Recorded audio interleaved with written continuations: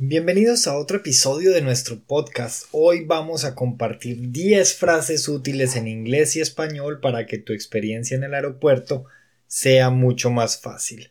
Así que toma nota. ¿Dónde está el mostrador de facturación? Where is the check-in counter? ¿Cuál es mi puerta de embarque? What is my boarding gate? ¿A qué hora sale mi vuelo?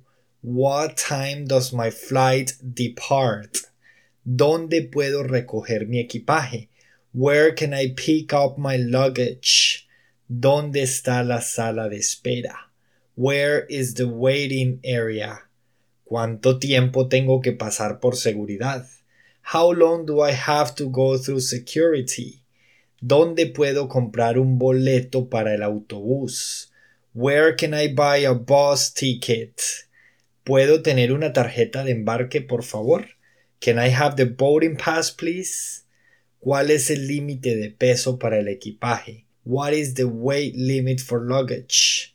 ¿Dónde puedo encontrar un taxi? Where can I find a taxi?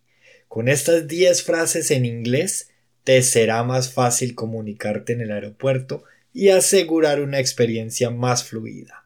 Hasta la próxima.